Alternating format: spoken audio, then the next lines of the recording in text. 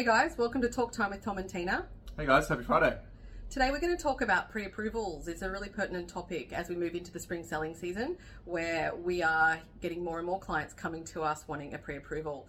What we're going to talk about is when is the right time to actually start that process, because I have to say, Tom, we're seeing more and more people that have already found something. Yeah, a lot of purchase, a lot of fear of missing out as well. Yeah, and look, that's okay, but you're not always going to get the best lender for your circumstances if you've got a really tight time frame. So Tom, when is the best time to get a pre-approval? Talk us through that process. Yeah, what you want to do, it's usually the first port of call, seeing a mortgage broker. Obviously it helps you understand what your borrowing capacity is.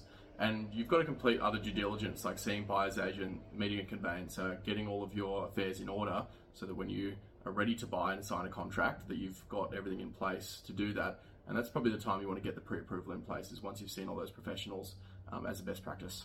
So if I come and see you, how long is that whole process likely to take? Probably take us, it depends how long it takes to get the documentation back from the client. Let's say we've got all the documentation. It'll take us 2 or 3 days to analyse that client situation, give them some advice, and then prepare the application. Will take another 2 or 3 days, and the lender will have their own turnaround time. Let's say it's a week, so let's call it 2 weeks on average. Okay, so often clients will come to us and say, I need a pre-approval so I know how much I can borrow. Do you need to get a pre-approval to understand exactly how much you can borrow? Or what if I'm not quite ready and don't want to buy for 6 months? Is there any point getting a pre-approval? No, there's not. There's actually very few situations you get a pre-approval arranged from a bank formally in those circumstances you're describing. We've got access to the same tools and calculations and formula the bank uses themselves when deciding whether or not they'll approve a loan. So we obviously use that information to decide which bank we're going to go to, how much the bank's going to approve. And so we're not lodging an application blind. We know what they're going to approve. And so you don't need to arrange a pre-approval if you're just understanding what your options are for a future point in time. So that's probably a good stopping point to talk about which lender and how we make that decision.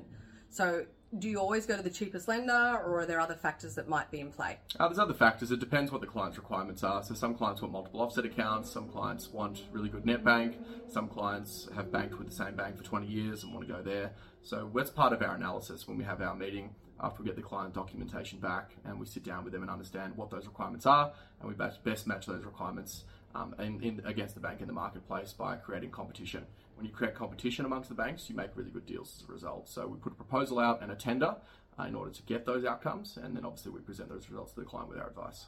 And it's fair to say that not every lender has the same credit policy, so what you can borrow from one lender might be different to the next? Yeah, definitely it's a range, and it usually is arranged by hundreds of thousands. It might be $1 million to 1.3, for example. Some banks will charge slightly higher interest rates to lend slightly more, and they'll be at the upper end, and then there's more conservative banks at the bottom end of that. So, and it also depends on what your credit policy situation is like. Maybe you have 1 year's bonus or something like that that's a bit unique. So there's definitely different banks that offer different borrowing capacities, that's for sure.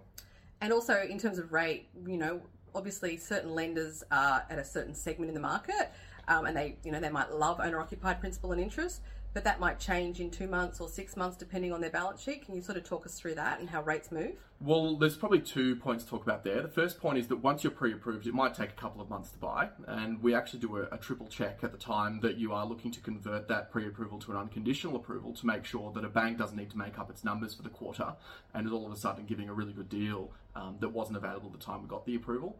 The second point there is that every 6 to 12 months, part of our process actually at REF Financials, we review the client's existing lending. We renegotiate the rate to make sure that if the bank's margins open up, the client's getting the benefit of that.